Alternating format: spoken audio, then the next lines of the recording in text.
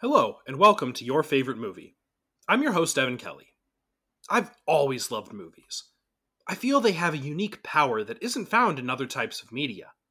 So I've invited a few of my friends to come and talk about their favorite movies. This isn't a debate.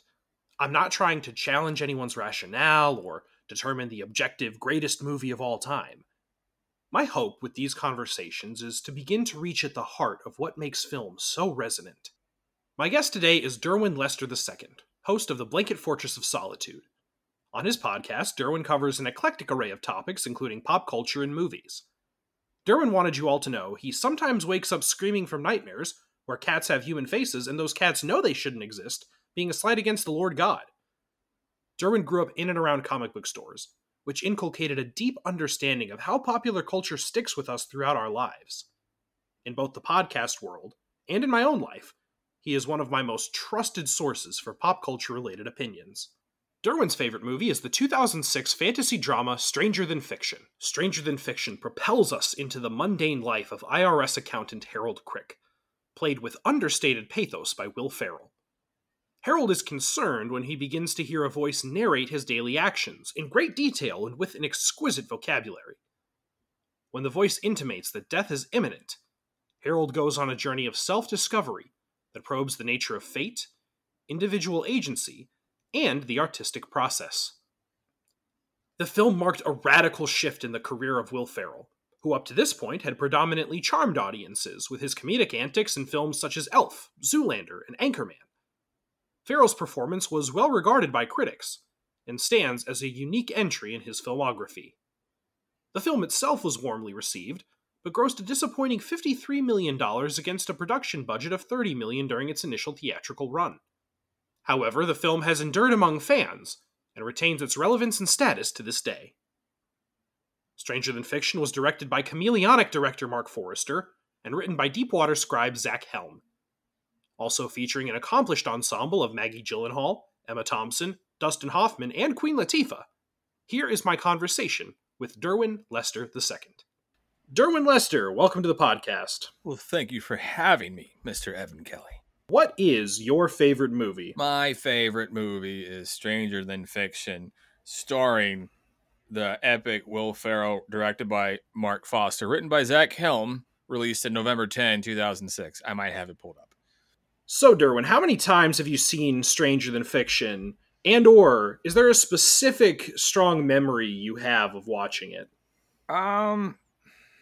There was a point in my life when I was living in an army barracks, and by barracks I mean I had a one-man room to myself in 2007, and I picked it up at the DVD section at the base PX in Fort Gordon, Georgia, in Augusta, Georgia, and I didn't really have a lot of friends at the time because I was kind of a weird guy who didn't know how to, like there was a piece of conformity that I was missing to the proceedings. So I just found movies and I watched movies and I found Stranger Than Fiction there. And it was about this kind of really weird guy who didn't quite fit in, didn't really have many friends.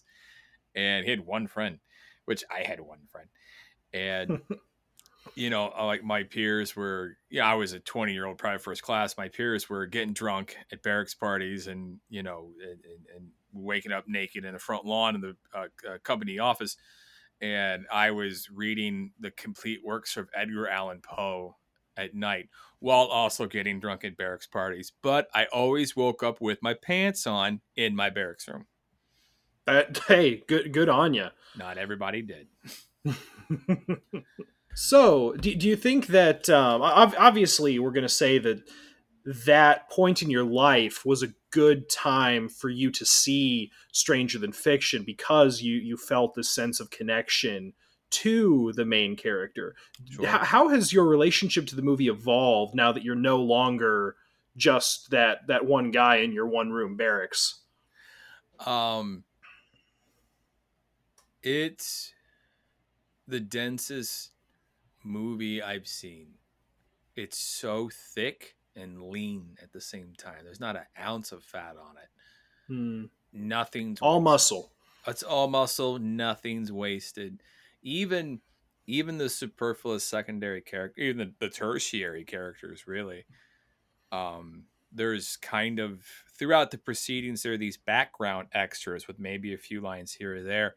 That there's a bus driver lady, there's a kid on a Mm-hmm. bike, and then you see them kind of reappearing right in different sections. You kind of see their story Yep. a little bit, and one of the driving forces of the movie is well, let's start here. There's a really well done love story at the spine of this thing where you've got this stuffy, really buttoned down IRS auditing agent, right? Like the stuffiest man who ever lived, meets this knockout, beautiful, free spirit baker, hippie lady who runs a bakery, but also she studied at like Harvard Law or something until Mm-hmm. she realized I love cookies even more. And who doesn't? And she's being audited because at the time, this was like 2005, 6, 7, the Iraq war was unpopular. And so she goes, I don't want to pay for the war as a protest thing. She refused to pay all of the taxes she owed to the IRS. And so they sent him. And the movie there by itself, just boy meets girl. The girl teaches the boy how to live. The boy teaches the girl how to not go to prison over her taxes. I would watch that movie all by itself. That movie is just kind of like a subplot, right? It's one plot of many, right? But that plot there has no fat on it either because there's no time because there's too many things to do. And so while Harold Crick, our main character, is going through that experience, you've got this voice in his head, this omnipotent voice of God, right? God sounds like a middle-aged British woman. Who would have thought? And she's describing all the things that he does. She says, oh, you brush your teeth this many times. You take this many steps to the bus. You always tie it in a single half Windsor knot in your tie, right? And so he Mm-hmm. thinks naturally, I'm going insane because who wouldn't think that? And then that character, the narrator, is revealed to be a writer, right? And as that writer is exploring her own writing, she's fantasizing about these elements, these things, these ways to do a thing. And I won't spoil it yet. And throughout all of her fantasies, these same characters keep popping up, right? The background characters, the bus lady, the boy on the bike.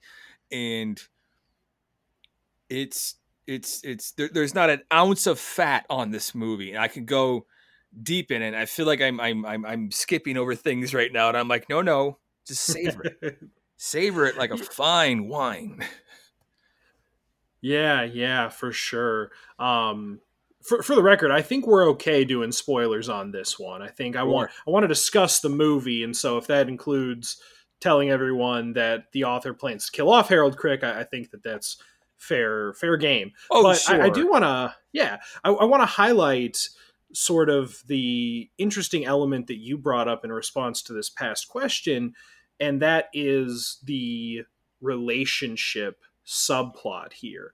And I've only seen this movie once when you recommended it for the podcast, and I greatly enjoyed it. And one of the things that is a strength of having sort of this shell plot, which encases a smaller subplot, is that you can pick out different things from the movie to focus on depending on where you're in your life. So it sounds like when you first saw this, very close to when it came out, you felt more isolated. Mm-hmm. And so you were drawn to the part of the movie that represented that isolation. Mm-hmm. But now, that's been years and years. You're married, you're in a good place. And so now maybe it sounds like you can appreciate the romance part of it and identify with that aspect of Harold Crick's presentation a little bit more than maybe you did initially.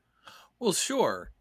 Well, no. See, like I glommed on to Harold Crick's thing with the romance of it because, like, when I was a single guy, right? It's kind of like I I'll watch a Spider-Man movie, but not more than once, probably, and it has to be like a multiverse thing now. Um, but it's I wouldn't watch a movie about teenagers because I'm 35. That would be weird if I identified with an 18-year-old. And so now I'm more interested in terms of Stranger Than Fiction, how I kind of watch it for again and again and again is I do still enjoy the romantic subplot of Harold Crick, but also as a content creator myself, as someone who's written and published several things, I can appreciate the narrative acumen this thing has, just how tightly wound the story is, how dense, and how nothing is wasted. And Can you everything, elaborate on that a little bit more? Just what as a storyteller speaks to you about the way that this story is told? there's a section in it when Harold, after starting to hear the voice, but uh, uh, he's gone to a therapist, a psychiatrist, and says, "Hey, I'm hearing voices," and she goes, "Oh, we have some pills for that," and he's like, "I don't need pills for that," and she's like, "You need pills for that," and then he says, "What if it's not, I'm crazy?"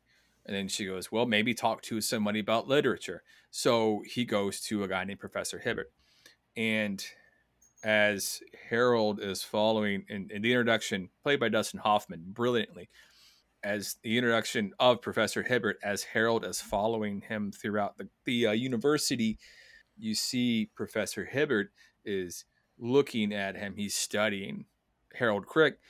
At one point, he says, "Hey, did you count all the tiles in here?" And Harold's like, "I didn't count the tiles." And then there are these like digital readout screens where you kind of get a glimpse into Harold's brain. It's kind of like the brain of a Terminator, right? But Yeah, he sees, yeah. you can see, oh, there's 67.8% soap in the dispenser.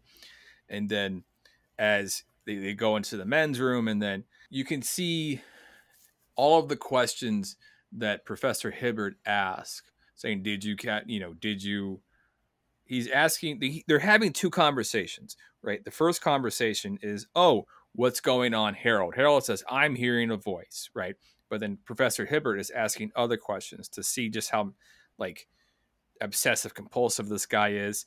Hibbert thinks this guy is crazy, right? Mm-hmm. But he's an interesting crazy that doesn't seem super dangerous. So he's just kind of like really looking to see how crazy the guy is. And then at the end of that interaction, when Professor Hibbert feels like he sized him up, Harold says, "Little did he know," or says that the only thing he remembers is a line that the narrator says, "Little did he know that this seemingly innocuous act will lead to his untimely death." And that set of third person omniscient uh, narrative structure sets all this in motion where Professor Hibbert says, "Oh, I've taught courses on Little Did He Know." Mm-hmm. And then he believes Harold after that. Like it's just it all kind of just builds, right? Like you've seen movies where you're like, well, you could have cut this down like 10 minutes or whatever. You Mm-hmm. can't pull anything out. You get so much understanding of the Professor Hibbert character through that interaction there. You know, Dustin Hoffman's only in this thing in like a half dozen scenes, not a whole lot. And more so than that, when you cut from, because I had this idea watching this movie where the the conflict of the movie is more man versus the concept of plot itself, Yeah. right? Which is an update of man versus God, really. But Mm-hmm. it's I've never seen man versus God spun in such a way where it's man versus plot. Because at one point he's trying to trigger the voice and he can't, and he runs in and he goes, "Harold storms the closet and destroys the lamp," and he's Mm-hmm. trying to trigger it, but it's like the god of this world, this British lady god, isn't interested in him anymore. And at one point he looks at the mirror, and he locks eyes with the audience. He screams, "Say something." His whole world is falling apart, and it's the fourth wall is imploding on this character in a novel as he slowly realizes the world isn't what he thought it was. And then Yeah. that cuts to the owner, the narrator of the British Voice, where she's up on this wind or this balcony, and she's smoking a cigarette and just kind of inhaling and exhaling, and then the city's in front of her, and then she takes a jump, right? But then she opens her eyes, and then she's in her office, and then this assistant lady walks up, played by Queen Latifah. And when I say that nothing's wasted, it's this. The conversation they have explains exactly who they are to each other and exactly what they think. Where Queen Latifah is there to help the author, Karen Eiffel, finish a book because she can't figure out how to kill Harold Crick. And Queen Latifah is in a professional suit. She speaks in immaculate diction, tells you everything you need to know just by looking at it. You think, oh, that's a powerful lady with everything put together. And then you see Karen Eiffel, who is this disheveled mess, who looks like she hasn't like changed her clothes in 3 days and showered in 4 days. Just this mess of a human. And Karen Eiffel turns to Queen Latifah and says, what do you think about jumping off buildings? And then Penny says, I don't think about leaping off of buildings. I try to think about nice things. And then Karen Eiffel says, they say it's not the fall that kills you. And Penny tells her, I'm sure it doesn't help. and, and like this one exchange has like a world of depth into it. Like, because, clearly Penny, played by Queen Latifah, has lived her whole life grounded in the real world. And now she has to babysit this sort of melancholic, alcoholic author. And it's, God, I fucking love this movie so much, Evan. Again, I could go, you don't even really got to be, you could go to take a break if you want. I can keep talking. It's fine. No, I really appreciate how you bring up that dynamic, especially when you talk about how nothing in the film is accidental or wasted. In that initial exchange between Penny and Karen Eiffel, one of the things that Penny says is, I have never had to ask a publisher for an extension. And then at the end of the film, when Karen Eiffel has decided to change the ending of the book and she's telling it to the Dustin Hoffman character, one thing she just kind of casually mentions offhand is, oh yeah, the publishers are going to grant me an extension. Her chaos has won out over Penny's by the book nature. And it's all summed up in that one little callback to the earlier dialogue. You see what I mean? Like it's all, there's a school of thought I like, and I probably got a lot of it from this. And a book of mine you really liked, which was Liberation of Earth. Yes, sir. Where every line serves 2 to 3 masters, right? Like it, every line, it doesn't always work, but if you can do it, serves exposition. It develops the character, and it moves the plot forward. All 3 at the same time. If you can do it right, it's really good. And this movie does that almost the whole way. Yeah, and it makes a lot of sense that a movie about the writing process would be so literary in its composition, because we've talked about the different levels that this film operates on sort of narratively, but I also think metaphorically there are 2 predominant interpretations as well. So for those who aren't as familiar with the plot or maybe have lost the thread, Harold Crick is just this mild-mannered accountant who finds out from this mysterious voice in his head that he's going to die. To the audience, it is eventually revealed that Harold Crick is a character in a novel who is actively being written. And so we can kind of view the entire narrative through one of 2 lenses. We can look at it through Harold Crick's lens, which is a man who really has to come to grips with his own mortality. And then we get into the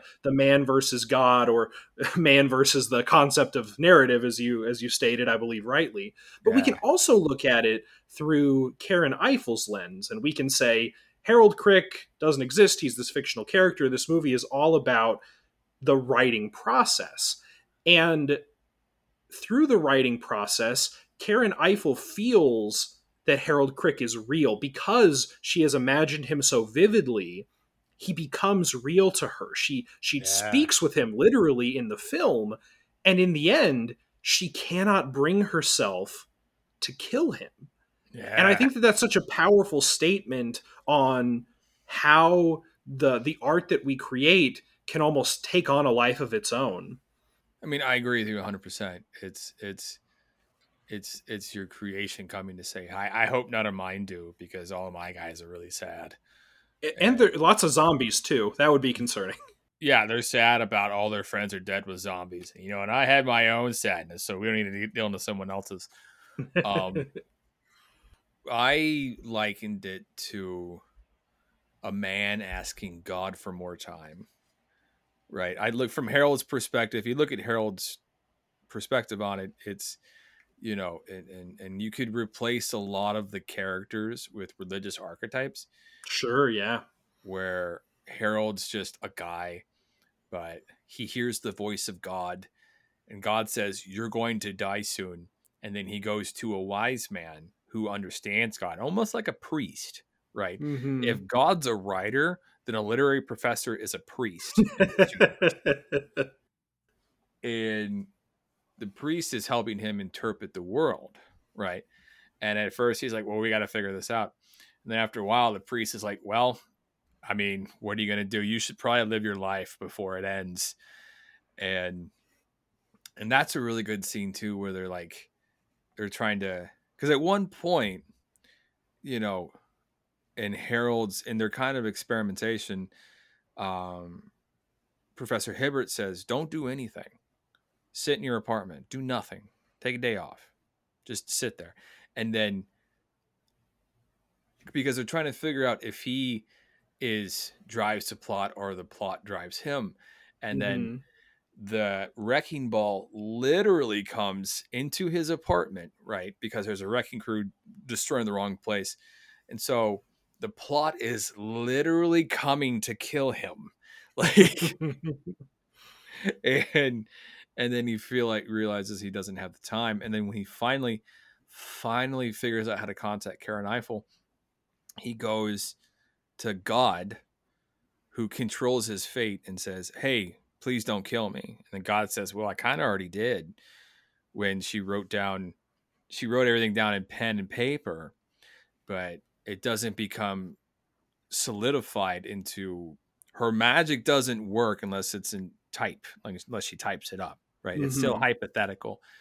But then you're right, he's coming to grips with his own death, because, you know, God gives him a sneak peek of what's to come, says, "Hey, man, this is how you'll die." And it's the most beautiful fucking thing in the world, because those two characters that have been kind of floating in the background, which make me wonder just how metaphysically powerful Karen Eiffel is, because you've got these two. She's been trying to figure out how kill Harold Crick the whole movie, and in her fantasies, there's always a little boy on a bike and a bus driver.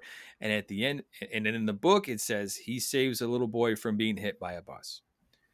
And there's a little part of me that, because you see the metaphysical power that Karen Eiffel wields, and I'm like, well, if you accept that to be true, then you can see where she's wielding control over the bus driver lady and the little boy. And then I'm like, are Yeah. they her creations, or are they just people she's controlling for her own fantasies? I don't know. Yeah, I think But it's deliberately left up to some degree of interpretation. yeah. Yeah, so we've been this whole show is about why you love Stranger Than Fiction, but I want to ask you point blank, what do you love about this movie, and what is it about Stranger Than Fiction that makes it your favorite? What does it do that other movies just don't do for you? Well, I mean, I'm a writer first. I'm a storyteller first. And it taught me how to tell stories, right? I mean, you know, you have your teachers in life. You know, I had my own Mr. Feeney and a guy named Ken Strobel. He was my high school English teacher, and I think I mentioned him in one of my books once. And you know, there's people that set you on the course, but then you see a work of fiction. It was such an education. Everything gets interconnected, and none of it's forced, and all of it makes sense. At the end, Karen Eiffel goes to Professor Hibbert, right? However, they set up early on that Professor Hibbert loves Karen Eiffel, but she never responds to him. Hmm. And she says, "Oh, I have all these letters I never respond to." There's it's every action is foreshadowed. Everything is earned, right? Like it's, and I don't do this with every piece of fiction I have, although I try to. It gave me an example of how to create a story that had no fat on it. If you're going to be a content creator, if you're going to tell stories, and I know I'm really long winded, so this is going to be a little bit silly, but if you're going to do that and you're going to create a piece of fiction, don't waste your audience's time. If something can be cut, then you cut it. You know, it's you have a duty to your audience because they pay you in their attention, and in life, there's nothing more valuable than someone else's attention. Right? As human beings, attention is the most valuable thing, right? Especially if you're an artist, if you're a content creator. And yes, money's awesome. Don't get me wrong. You know, divided by zerobooks.com, you can subscribe for $2.99 a month. But um, attention is what the audience is exchanging for you to give them a story. And so you owe it to them to tell the leanest, most condensed story as possible because their attention is valuable. You have a duty of care to their attention, and you fucking better not waste their time because there's a whole bunch of smucks that are so much better at it than you, right? Like there's a million guys 10,000% better than me, you know. But I do my best not to waste when I write stories, when I, create audio dramas, whatever. I do my best not to waste my audience's time. Yeah, so I definitely agree that it is a wonderfully efficient narrative. I think something that's interesting, though, is how you speak to almost an educational process. You say, it taught me Mm-hmm. this. Do you think that seeing it at a time when you were early in your writing career helped this movie really stick with you? I found that movie right as one of the best selling books I had on Audible. Now it's on on Spotify and dividedbyzerobooks.com. It was What's a that book called website again? dividedbyzerobooks.com, where the best military science fiction lives on the internet. Um, it's called The Forever Sleep, and I wrote the first draft of that in a Waffle House on Fort Gordon, Georgia, in 2007, right around when I found this. There was a period of about 5 years between I was age 20 and 25, and that was such a burst of creativity and writing, and just, of course, that was when I was on active duty in the military, so I had a lot going on. Yeah. I would, I had adventures, but yeah, I had all this burst of it was a really period of enormous burst in my writing, and a lot of those books, I still sell to this day, right? And this movie influenced that period to a substantial degree. When all is said and done, what about Stranger Than Fiction stands out in your mind the most? What's the most memorable part of it? Oh my god, I go over the whole movie. I think we didn't go over. I'll go over that. There's a scene early on when Professor Hibbert devises a test for Harold Crick, and the test is saying, "Are you the king of anything? King of the lanes? King of the snow globes? King of the underworld?" And when Harold answers all of his questions and says, "What are these questions? This is silly." And Professor Hibbert says, "Well, I've just eliminated 87 Chinese folklores and 23 Italian fairy tales, and and established that you are not Hamlet or Zeus or any of these things, right?" And Mm-hmm. I'm watching this recently for this podcast, and I'm looking at this, and this was kind of a new thing I picked up recently, my last couple rewatches, where I saw that I said, "Oh, the writer is explaining to the audience through Professor Hibbert that this is not an update on an old story, that Mm-hmm. this is something new, right?" And Mm-hmm. they're not doing Hamlet again or whatever. It's not a take on the Chinese New Year. It's it's something a little bit new and different, but it's hidden, right? That little piece of exposition. That's a thing that stands out. Um, there's a line, and I guess I'll cap it with this, where Harold, the girl, the baker girl that he falls in love with, Mm-hmm. catches him looking at her boobs, and then Harold Quick says, he starts stammering. He goes, "If I was looking at your boobs, I promise it would be as I assure you, it would be as a representative of the United States government."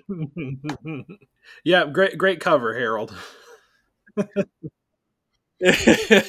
like, oh, that's so wonderfully stupid. It's such a top to bottom wonderful movie, and Will Ferrell is electric in it. Derwin, thank you so much for coming here and sharing your favorite movie. Oh, thanks for having me, Evan. One theme that Derwin kept circling back to in our conversation was that of Stranger Than Fiction's leanness. Not an ounce of fat on it, he says. Derwin feels that this movie respects its audience's time. He posits that movies have a duty of care to our attention.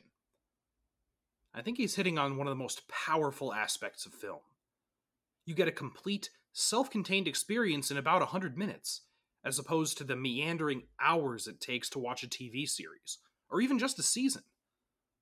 Yet film, when done right, still has enough runtime to explore more complex themes and evoke powerful emotional responses in a way that I have found near impossible with shorter form content. This is all especially important to Derwin because he's a writer.